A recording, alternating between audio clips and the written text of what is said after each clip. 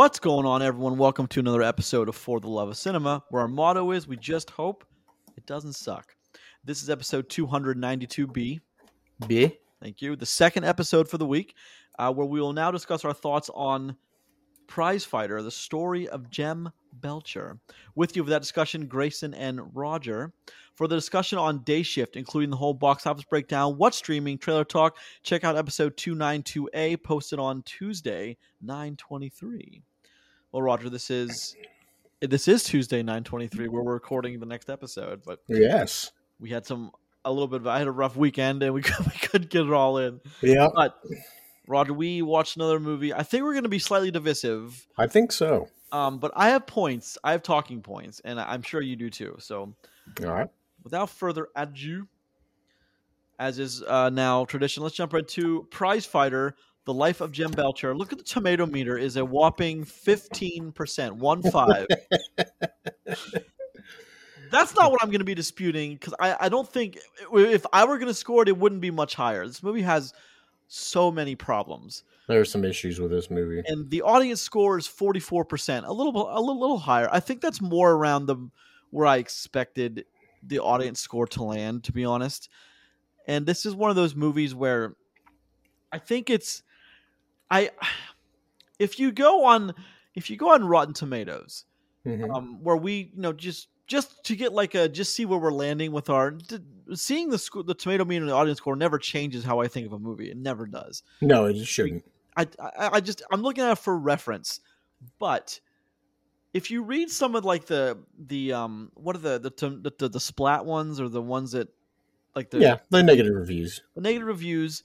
One of them is, we've seen this story way too many times. That's not a negative against the film, I don't think. How can that possibly be a negative against the film?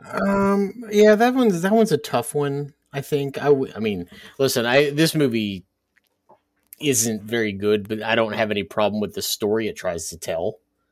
Is that a fair assessment, though? Like, it's not the story's fault. A fair assessment, but that here's the thing about my thing about criticism. What I've been trying to convey, at least recently, is that comment comes from a film critic from a newspaper.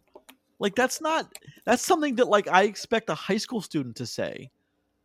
But it's just to put that as a negative against this movie is weird. And so as a frame of reference going into it, I really do, and I would put this up against what I'm about to say, up against anyone in the industry defending anything. I think Cinderella Man is the best boxing movie we've ever gotten in the mainstream cinematic release. I know Rocky's stellar. Okay. People love Raging Bull. I get that, but I do think Cinderella Man, when I saw it, it blew me away. I thought it was one of the best movies I had ever seen.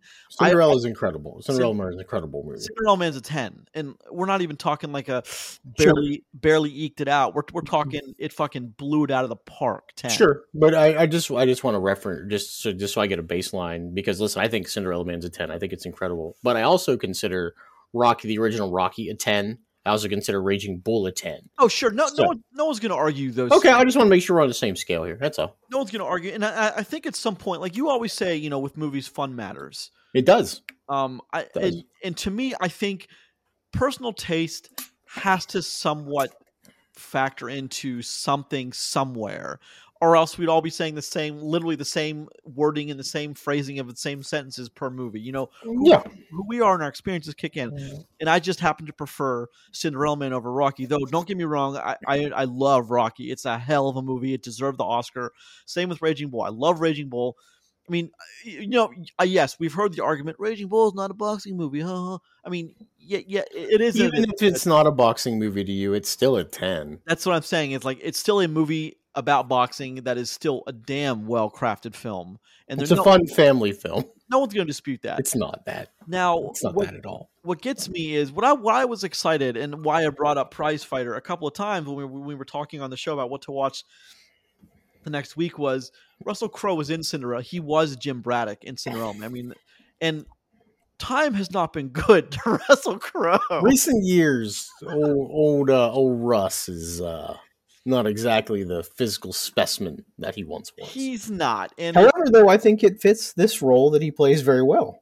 The funny part is, I think I think we when we discussed, do you remember Unhinged, like the very Yep. first movie back in theaters? Yep. We talked. Oh, The he movie that was delayed 3 different times because they oh wouldn't let us go back to movie theaters. yeah, of course. But we're like, oh, he definitely put on some weight for that role. I think maybe he didn't put on as much weight for the role as we think he did. Yeah. Now I understand that character and this character Jack Sly or whatever Jack Slack, Jack Slack. they are definitely characters that are the life has gotten the better of them. They are out of shape. They are just men that have fallen off the bandwagon Sure. and will never found their way back and will never find the way. And I get that, but like Russell Crowe is an interesting topic for me, especially with boxing film, because I said he was in one of the best ones ever. But Mm-hmm. Russell Crowe, in the early 2000s, there was no better actor in Hollywood than Russell Crowe. So I mean, it's a big deal for me. But so moving into Prizefighter, the life of Jem Belcher this is a story of Jack Slack's grandson, Jem Belcher, Mm-hmm. and I think there's two distinct movies here: the first hour and the second hour of this movie. I don't know if you noticed that, Roger, but things change pretty dramatically when Yep. we get. And I like the first half of this movie. I like the setup. Jack Slack is, he's Russell Crowe. We come up on him. And he's just bludgeoning a dude, and He's just fighting. They're literally boxing for money. but like there's no pads, and he's just punching his dude in the face over and over again. And this is like in the early 1800s. Jem Belcher, isn't he considered to be he is the first people's champion in boxing. The first champion of yeah. Was it People's Champ? Is that what they call it? They call it something different because he becomes the champion of England, but he's not the first champion of England. But he's like He's because of him winning, like mega like popularity. they like his popularity. They start talking about like how boxing formed then, like with weight classes and like unified rules and all that stuff. It's because of Jem Belcher. Yeah, of course. And that's a little bit of that is conveyed in this movie, and I do appreciate that. Mm-hmm. And so in the first half of this movie, not want to say first half, maybe the first 25 or 30 minutes with Russell Crowe, I think is probably the better stuff in the movie. I mean, and it's here's the thing with the Rotten Tomatoes or the review though is you also got to take into account who's in this movie. I mean, we have Russell Crowe, Mm-hmm. Jodie May, both Oscar winners, like off the charts Oscar winners. Yep. Ray Winestone. I mean, you have a great cast here. And that has to matter somewhere. You know what Sure. I mean? Like it sure the hell does. But it just in defense of what you're saying, Rogers, I never truly think this movie hits its mark ever, even close to what it wants to be. And the person playing Jem Belcher, he's the producer, he's the writer, he is the driving force behind this movie. Yep, this is his movie basically. He wrote it, he produced it. He didn't direct it though. He did star in it. I mean, give yourself the good role, I guess. Well, I mean, of course, but I mean, there, and I think he's in pretty good shape. Give him that. Well, sure, I'll give him that, but I mean, I don't think. I don't know what the budget for this one was. I couldn't. I googled it and I got a couple of different numbers. I can't get a clear number on that either. Actually, isn't it? So it's just directed by Daniel Graham. However, the title character of Jem Belcher is Matt Hookings, who's also a producer, also a writer on this, and of course, we have Ray Winestone, Russell Crowe, Martin Saukas, Jodie May. It's a good cast. So, Rod, tell us what Prizefighter: The Life of Jem Belcher is about. So it is about Jem Belcher, obviously, in his life. But it starts off with him as a young boy, hanging out with his like drunk grandfather, I guess is the easiest way to say it, who fights for money, and his dad's not around, and his mom hates the fact that he's hanging out with grandpa, and he ends up learning how to fight. His mom basically is like, you can't do this, blah blah blah, and of course he does it anyway, and then we kind of have like a hard jump forward, right? It's what does it say, 10 years later, and 10 years. This is where my first real problem with this movie comes in. You have a kid that looks like he's maybe 7 or 8 years old, right? And it says 10, so you assume he's 18 or 19 years old, right? This man goes from 7 to 35. He does in 10 years. He did. He really does. It is an astounding jump forward in time, but that's just a joke me and Grace were making before it started about how much this. He was born in 89, so he's 33 right now. Yeah, he looks older than 33 in this movie, though, doesn't he? He definitely does. I'm not gonna say he doesn't. But I mean, and he ends up he's working as an apprentice at a forge, trying to make money, provide for his family. They still all live together, and he ends up at like a fair or like a community thing going on, and ends up there's a bunch of dudes drinking beer and fighting in the woods, which is awesome, and I wish they did that like now. And there's a big guy, and the guy, Carnival Barker style, is like, if anybody can last around, you get my whole bag of money, blah, blah, blah. Not only does Jem step in there, he easily survives the roundups, ends up knocking the guy out cold, takes him full purse full of money, and kind of leads him down this path of ending up getting trained by a local promoter. And Bill Wurr that's Ray Winestone. That's important. Yep. Which is awesome. Dude rules in everything that he does. Favorite role from him is this guy from The Departed. Love it. And this is basically his story. He becomes like the champion of England. He beats some royalty and continues to get folded into high society and beating up people, and up until he takes an injury, and the story progresses where he basically has to win his title back. So. That's the real short summation of this movie.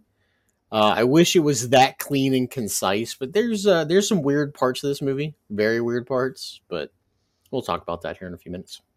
We will, and going into this movie, again, we don't see trailers for a lot of these, streaming films. We might catch one if we're lucky, but we don't see a whole lot of these, and it would have been very apparent what this movie was had you seen a trailer first, because it does.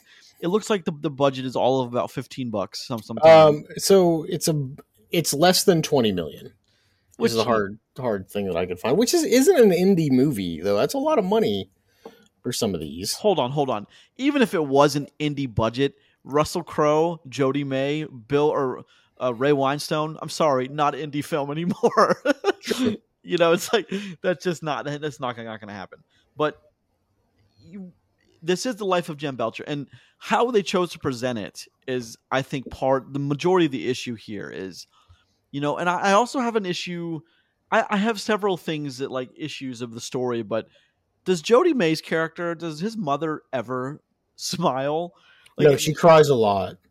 I mean, I understand like her life is wrecked. Her father, Russell Crowe's character, Jack Slack, he's a piece of shit. He is though. I mean, he's a womanizer. He's a scumbag. He was, he takes advantage of his daughter's finances, and he takes her silver necklace, drinks all the money away, and just leaves her with nothing. And she has kids, and it's a tough life for her. And I get why she doesn't want Jem to fall into that groove. I mean, I wish the movie had done it a different way, because as we're presented with Jem Belcher, he's a good dude.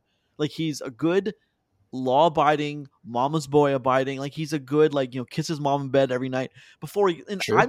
I'm not quite sure that character entrance was the way to do it. I'm not sure that introduction to Jem was the way to do it. Like, because I was expecting a different movie. By the way we were introduced to Jem, that's not how Jem is. 30 minutes in the movie, we've completely overdone. Like, the character is completely different than where he starts. He's changed. That's true. And he does age 35 years in 10 years. But I do. There are certain things about that are kind of charming, as a matter of fact. But it's, I do. I mean, him and his friend too. And then the story kind of gets lost, I think, as a broad way of talking about this movie. There's like the first act and part of the second act is one movie, and then we get lost in Jem's adventures in high society and women and promoters and man, it's weird running into the villain's fighter, and it takes a very strange turn, and then we get back in the ring, and then we get back to boxing. So and then the movie course corrects. Yeah, so it's like for like 25 minutes, this movie, it's like, what are we doing? Why are we talking about any of this? This is the life of Jem Belcher. Let's get back to Jem Belcher in the ring and doing what he does best. what Grace is talking about is after Jem becomes the champion of England, he ends up getting folded into high society, and it's not just for a little bit. He's just out. He's got money for the first time in his life, and he's meeting girls, and he's eating food, and he's drinking and partying. And I mean, that's all well and good, right? Because listen, there are plenty of people that fall into that trap in 2022, right? You got a little bit of money for the first time, and life's a little bit easier for you. You're famous, blah, blah, blah. But I mean, we get to take a look a little bit on like the weird high society part of like London's underground here, where like there's a weird sex club that he goes to, some weird gambling ring where they're playing some modified form of poker. And it's just like, what is this about here? I struggle to see in a movie. This movie isn't very long, by the way. It's only about 100 to 105 minutes here. Why something like that occupies basically 25% of the movie? And It's an odd choice. it's weird. And the problem is, all it does is solidify somebody into more of a villainous type role. Okay, sure, I get that. But I think we could have done that a little bit better. It basically all comes to a crux in Jim's downfall, where like he's fighting, like he's doing boxing exhibitions during like dinner parties while he's still drinking, and he ends up basically playing handball with the other promoter. What's his name? I forget his name off the top of my head. What's the rival promoter? Oh, Lord Lord Rushworth. Yeah, Lord Rushworth. He's playing handball with him, and the ball ricochets off the wall and hits him directly in the eye. Look, that's an awful, awful scene. Yeah. Like that's come on, man. That's the best you can. That's how you're going to show us that happens. No, I mean, if it on paper, if Jem really got hit by a ricocheting ball in handball, fine. But the way they showed it, it's not good. The way they showed it, anyone would have been up in 100% in 10 minutes. Yep.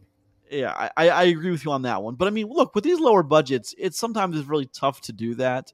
So I mean, I don't know what kind of creative constraints they came across, but I'm giving the movie the benefit of the doubt and saying that is a result of low budget creative constraints. Things had to be done. Sure, but I mean that whole situation is weird, and it basically ends with Jim heading back home to like that Rocky moment where he's got to like get his life back on track, get back training, that sort of stuff, because he's been out injured. Another champion of England has been crowned, and it's not him. So, and the rest of the remainder of the movie after that is him working back up to that fight. So, it's just that whole situation where it slides off the rails there. I don't get it, and it definitely to me hurts this movie. So there's that. Also, one other thing I do want to point out, because me and Grace were talking about this before we started. I have problems with this movie visually.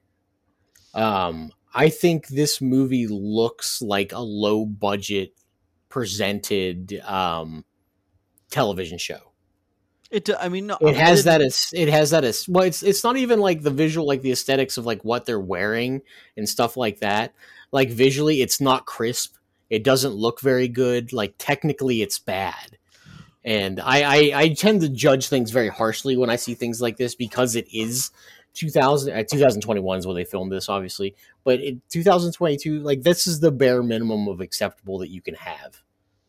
I agree, but it's because it's because they chose to go with like a super, I want to say, lower end digital camera rig, and there's a lot of different camera tricks you can do to make it look filmic. But the more they do it, the more I think they went overboard with it. And when you go overboard, it's like yikes. It's like I was watching a PlayStation 2 cutscene from back in the day. Yes, you know what I'm talking about. Yeah, of course. But I don't disagree with you. The whole like low light situation, pretty much everywhere we were. It's pretty rough in that scenario. It gives it, but I mean, that's the stylistic choice they wanted to go with. And I mean, I can't say that in the grand scheme of things, outside of the aesthetic, I kind of liked some of the lighting, but the most of the aesthetics, I like, gee, can't we just afford some better gear here? But I mean, it's one of those things that also when you're shooting this, over in the UK and Australia, a couple different locations like that, I mean, they already have those a lot of those sets are like standing sets, and like they already have Yeah, them. So that's as generic of like British society sets as that you can have. Which I mean, it's fine. People seem to love that stuff. So yeah, I mean, look at what's the Downton Abbey? Like everyone loves that kind of Downton Abbey kind yeah. of. But Downton Abbey looks good. Well, but yes, it's a better production value, a better budget show. It's a better budget product.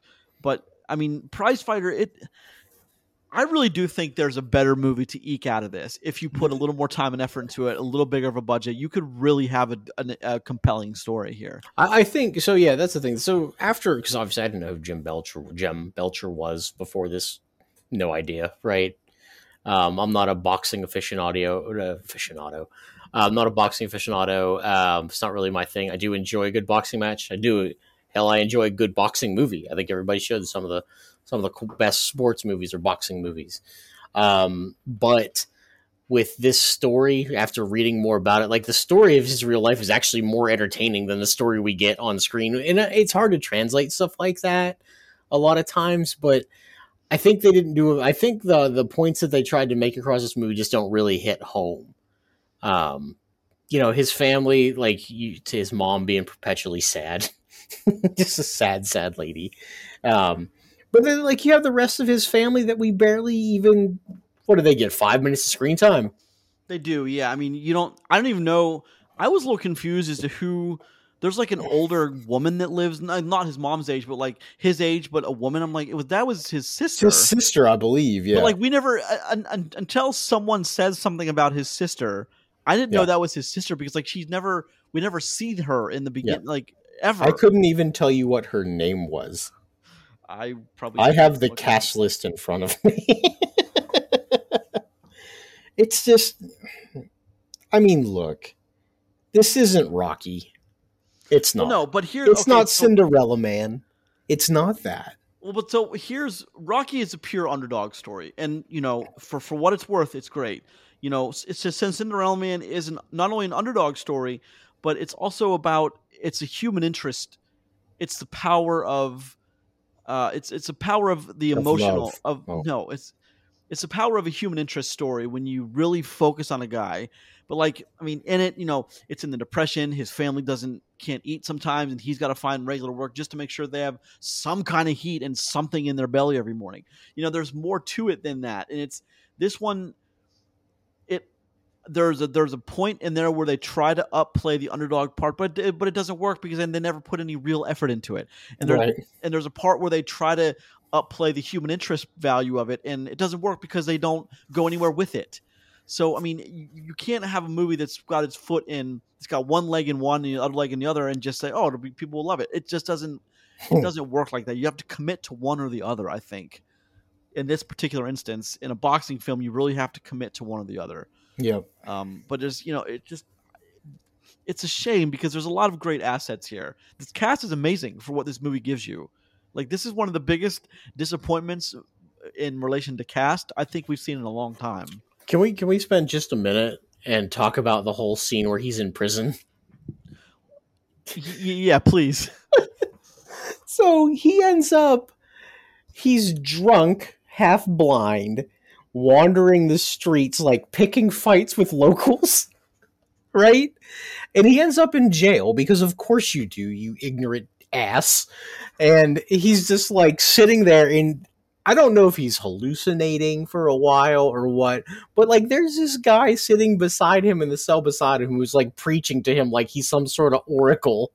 Like, wake from the darkness, Jim. I'm just like, what the hell is going on here? Again, they tried to do some weird stylistic thing, and it didn't work. It's just, I imagine that there is a much longer version of this somewhere, which is fine. It's just, I'm amazed that this is what we got, and I'm even willing to bet there's a version of this that has Russell Crowe in the entire thing, because after about the 5-minute mark, when I was like, oh, Russell Crowe's not gone yet. He's not dead. His character, like because we never really see, we know that he's got all kinds of problems. His body is broken and riddled with just being herpes. No, not her, but his body probably herpes. He's got some terrible drinking diseases. We see him in a bed. when he's trying to give his son some good advice. We never really see him die. We just kind of assume it happens. He just kind of lays there. Yeah, He's like, I gotta go die now. what's the comment you said about he did this in an afternoon? I mean, I don't think it was. Oh yeah, like Russell Crowe shows up in the middle of the afternoon drunk, and he's like, "What scene's first?" He's like, "Fighting in the woods, Russ," and he's like, "Yeah, okay." He goes and he punches some guys in the face for a while. And he's like, "I gotta go lay down." He's like, "Great, let's do the death scene. Come on over." I bet you Russell Crowe filmed his stuff in less than a week. He probably got I bet you he got like $500,000 or $1 million out of it, and then he was done. They let Russ get drunk at lunch and film 2 scenes. But let's talk about Russell Crowe and Ray Winstone, two guys that they have great voices, especially for film. It's wonderful voices. I mean, especially Ray Winstone. His voice is just pure gold, man. Mm-hmm. And I think I like this movie more than most people because of Ray Winstone and, as an extension, Russell Crowe. Sure, it's so important. I mean, if they had replaced Ray Winstone with almost anybody else who didn't have the voice, this movie would be a 1 in a lot of critics' eyes, I'm sure. I mean, Ray Winstone, deep down subliminally, I'm sure helped the movie with them a lot more than they think he did. Same with Crowe's character. I mean, the title character, the title actor, Jem, played on Matt Hookings. He sure didn't do anything for the movie. Nah, not really.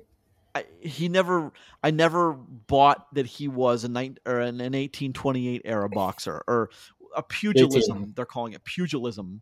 The art of pugilism. Yeah, the art of pugilism, which, I mean, it's one thing, but I just never bought his character as his character. I just never bought it. I mean, I really got into almost everyone else in the movie except him. And that's a problem when he's your title character.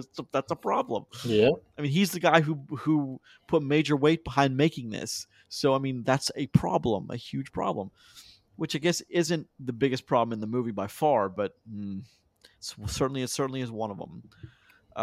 So, Roger, we were talking before we started shooting about the score. Sure. So let's go ahead and let's just. We have differing opinions on the score. I didn't mind the score. I liked it quite a bit. I like that kind of. It really reminded me. I mean, look, there's a ton of movies with just insert English Irish music here. I get that. I mean, I get your argument there. Sure. So that is my argument. Like, we were talking about the score before we started because Grayson looks for the score sometimes to redeem how he feels about a movie, and I kind of come at him a little bit saying, "Hey, look, I think this score is as generic as it gets. Like, it doesn't feel like it doesn't really add anything. No, I'm not saying it detracts anything. It's not terrible, okay." But it's as blah, vanilla, gray, bland as you get. You know, like there's folksy Irish music when they're out at the carnival fair thing or whatever. You know, there's like a little bit of high speed or a little bit of more amped up stuff doing there, like the mini training montage stuff. But other than that, it's just plain generic. And I think having something like this where, you know, a little bit better sound would have elevated it. It doesn't get that. And this movie's not good enough to be able to coast by with mediocre at best. Well, it's not the generic like festival music when he's in town. That's not the music I was really going for. Sure, the music, no, I get you. The music I really, the parts of the scores I really loved was the Russell part. You know, when he's training with Bill Burr after he's had kind of a falling out with him and he's getting back into it. Sure. That's the only time I think it's actually okay. I do have a problem with that montage. I'll let you get back to your thing here in a second.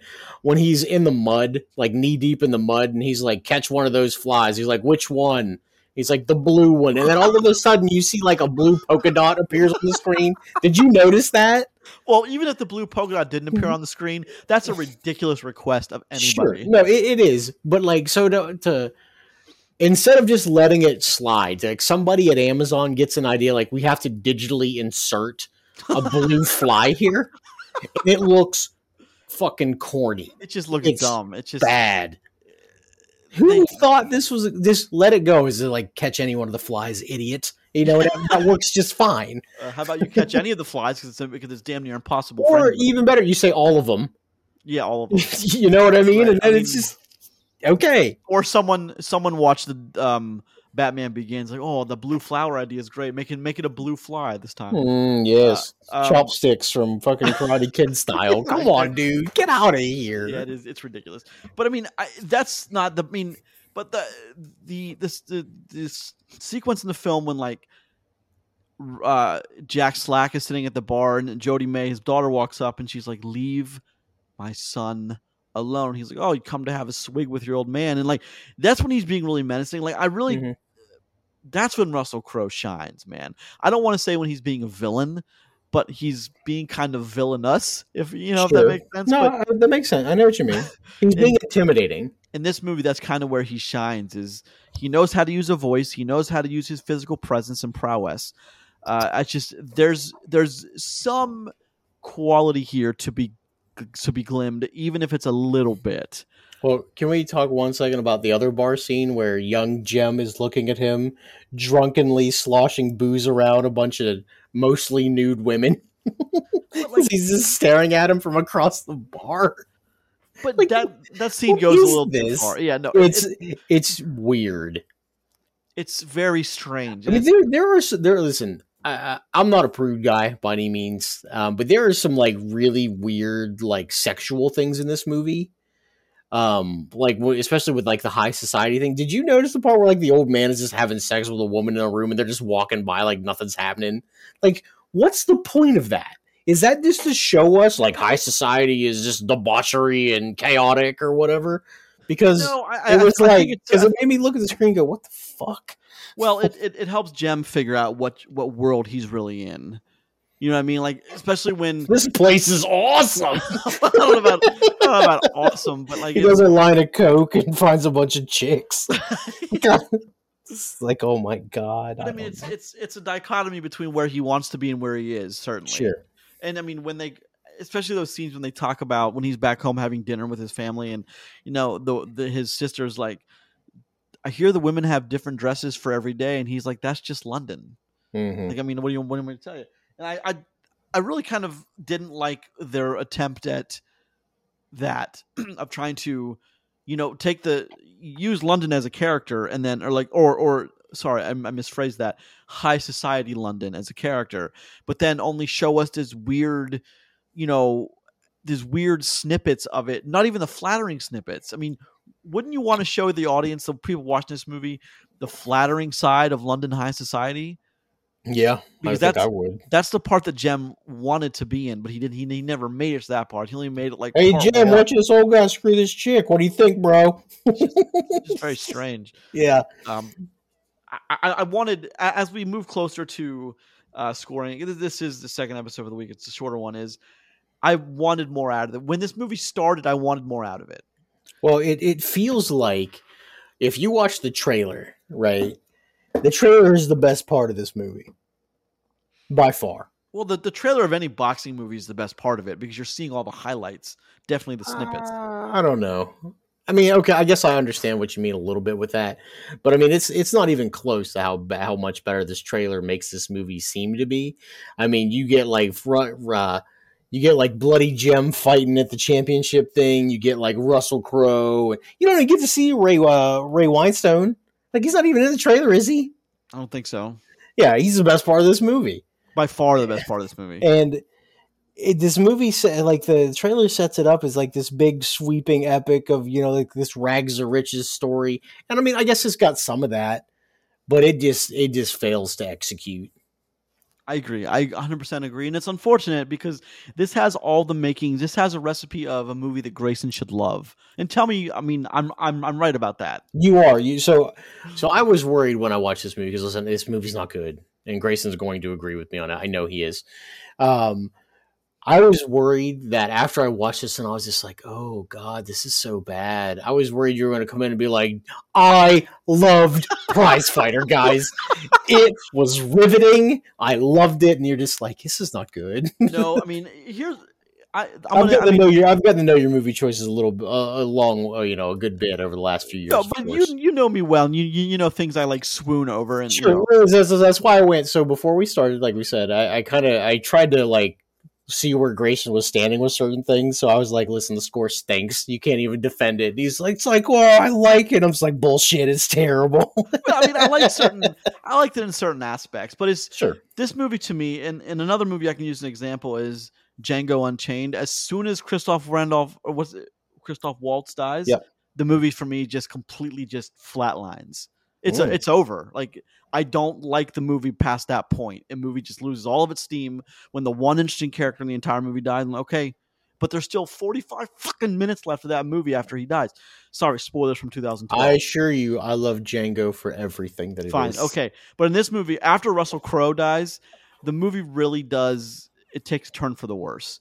I mean, I'm not saying that Ray Winestone can't do what he can to save it, and he does. He makes it watchable because if that wasn't Ray Winestone, oh boy, Yeah. oh boy, if that was someone without his voice, even, oh boy, without that character has to be an old grizzled warrior with a rough, gruff voice, the same way that James Earl Jones had to voice Darth Vader after the first movie. Like no one else could do it ever. You know what I mean? Like it's that important that they nail that aspect of that character.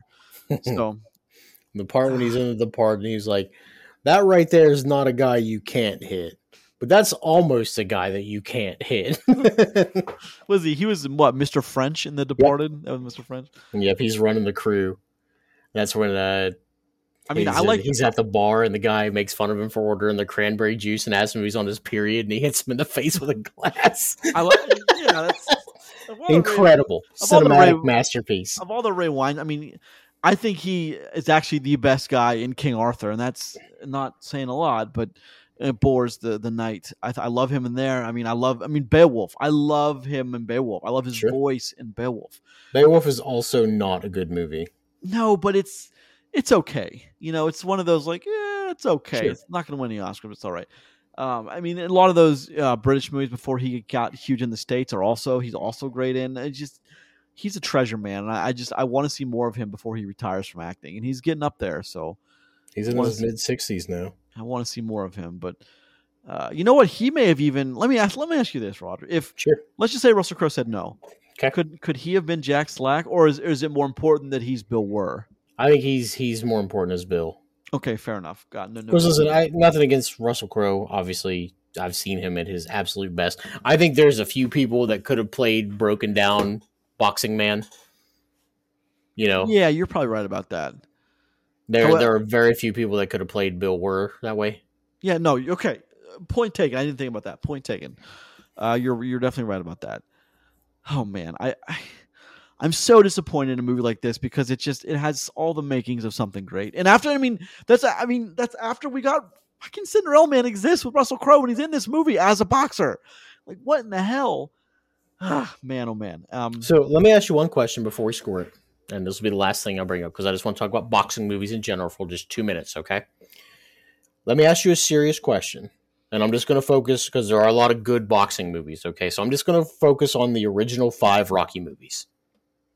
Is this better than any one of those 5 Rocky movies? Because I know it's not better than at least 4 of them. Certainly not better than Rocky's pretty untouchable. Maybe 2 and 3. Maybe 4 is untouchable.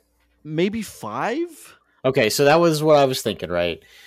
Because listen, Rocky 5 is universally panned as the worst of the Rockies, even after the Rocky and then the Rocky Balboa movies, and then obviously the Creed spinoff, which are very good as well. With this movie, I would say it's still worse than the 5th Rocky movie. No, I don't think there's any argument there. This movie's pretty bad. It's kind of, to me, it's like deceptively bad because it's almost like your dog poops in someone's living room. You try to cover it up with spraying a bunch of sweet smelling thing. It only works for so long before you're like. I mean, Russell Crowe, Ray Winestone, Jodie May can only work their magic for so long before you're like, God damn, the middle 30 minutes of this movie don't do anything. Okay, one last question. Is this movie better or worse than Never Back Down? Oh, that one's bad too, though. But I kind of dig that movie because it's fun bad. Well, see, Never Back Down is fun bad, and it never tries to be too serious, and that's True. the except I mean, with it's Karate Kid with MMA fighting. Jimon Hansu and the whole story with him and his brother, and now he had to leave because his dad wouldn't even look at him again, and then you have the whole thing with the I had girl, Amber Heard in it before she yeah, went crazy. Amber Heard, and I forget the kid's name, but he's a relatively decent actor. About the sword or the shield of Achilles and what the depictions on Achilles' shield mean. They mean that he fights so the people around him can live a life without war. There's some interesting things going on there. Now, what I just said is probably more interesting than anything going on in this movie. So, and tell me this. Holy Okay, shit! They made a second one of those movies. yeah, they've made Oh, several. I didn't know that. But it went straight to it's like it's a very weird thing. But let me ask you this: the last shot of this movie, how did you take that? Of Jem, but like the last shot of him, like this weird mug shot of Jem. Like, how did you take that? It was just a proper send off for a not great movie. Well, they wanted it to be this hugely profound, impactful shot, and it definitely was not. Which is unfortunate because I'm sure that whoever was like, dude, we got to do that shot in the end. And then like, oh, nope, doesn't save the movie at all. I thought it was weird. I thought it was, misused assets. I mean, I did really dig after he loses the fight, the guy gets up and he kind of like, he raises him up as the real champ. Mm-hmm. If that's what really happened, then that's what really happened. Then I'm all for the reality of the situation. Sure. I like, authentic reality. But I mean, I don't know if like, I love when, I love when Bill Burr walks over and just punches the other promoter in the face and says, he wipes his gloves. Like, I ain't dirty, Bill. yeah. And then he's like, I didn't take anything he asked me to do. I'm going to win this fair and square. I really love that part of that. I think that might be my favorite part of the movie is when Bill just walks over and just punches Martin Sarkis' character in the face. Right in the mouth. Like that's great. 100% wonderful. Mm-hmm. But I mean, again, that's Ray Winestone being Ray Winestone. So love that. All right. So Roger, let's move into scoring this bad boy. I'll go first. Okay. Because I think I've thought about this for days. Like literal days. I was laying in bed last night. I thought about it all day at work. I thought about it the last 2 days. I've thought about it. On my ride home from Baltimore, I thought about it. You had a long ride home. Much longer than it should have been, but yes. I wanted every fiber in my being wanted to give this movie a 5 or a 6. This movie is a 3. And I think I'm even being a half point generous, but the half point is the quality that Ray Winestone, Jodie May, and Russell Crowe bring, or else it would have been a 2.5, or even a 2. I'm gonna stick with 3. That's my official, but I could see arguments for 2, 1 even. I could see arguments for, but 3 is what I'm giving it. Okay, well, say I'm glad that you did that because listen, this movie's a 3. It's not very good. I will probably never watch Prizefighter again. If anybody asks me what I think about Prizefighter, I'll say just watch Creed 2.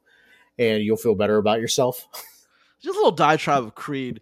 Creed and Creed 2 are excellent movies. They are, man, those are so good. I just rewatched them a couple weeks ago, and I'm like, I'm always like, holy shit, these movies are great. Like, we are supposed to get a third Creed that'll complete the trilogy, and I think that would be incredible. But there's also a Drago spinoff. So yeah, they want to use the Florian, was it Fontanescu or whatever? I think that's his name. The big giant Drago monster. They want to make a movie along that line. Listen, I'd be interested in that, but that doesn't exactly appeal to me as much as Creed 3 would. Well, but I mean, I didn't think Creed would appeal to me either because but it's so good. It is. They made it. But here's the thing: is they found a way to tell the story where Florian Mountainow. Yeah, you're invested in it because it's a damn good story. But it's like Top Gun. They made all the right choices with Creed. I'm so excited for Creed 3. Just thinking about it now, I'm like, I'm starting to get goosebumps. Very excited. That's one I think we should do a watch party for. We got John Wick and Creed watch parties planned. Listen, Creed 3 is dated for March. I cannot wait for that one. Give it to me. Give it to me. Give me all the Creeds. And then give me the Drago. I was very surprised what they did with the Drago, how they brought the Drago storyline into Creed, or into the Creed spinoff. Is I was just surprised how well thought out that was. They brought back Ivan Drago. They brought even. I mean, it was even who's the actor? How I can't think of his name. Who's Drago? Dolph. No, Dolph Lundgren. Yeah, Yeah, I mean they even brought Dolph back. I mean they made the right choices, and I like to reward movies when they do that, especially sequels, because you did deserve to be rewarded for that. But Prizefighter made none of the right choices, or very few of them, I should say, very few, unfortunately. But all right, Roger, this has been episode 292B of For the Love of Cinema. B. Each new episode posts every Tuesday and Friday at 5 a.m. on the podcast service of your choice of the following 5: Apple Podcast, Podbean, Google Podcast, Spotify, Amazon Music. Please leave a comment or 2, rate, subscribe. Every little bit helps. More importantly, thank you very much for listening. Check out the show on Twitter at LoveCinemaPod. I'm at Grayson Maxwell1. I am at Rod Stillion. Don't forget to check us out on Facebook. Always posting things on social media. Send us an email to fortheloveofcinemapodcast@gmail.com. And next week, we're taking a look at Dragon Ball Super, Superhero, and the pilot episode for House of Dragon on HBO. Ooh. Ooh.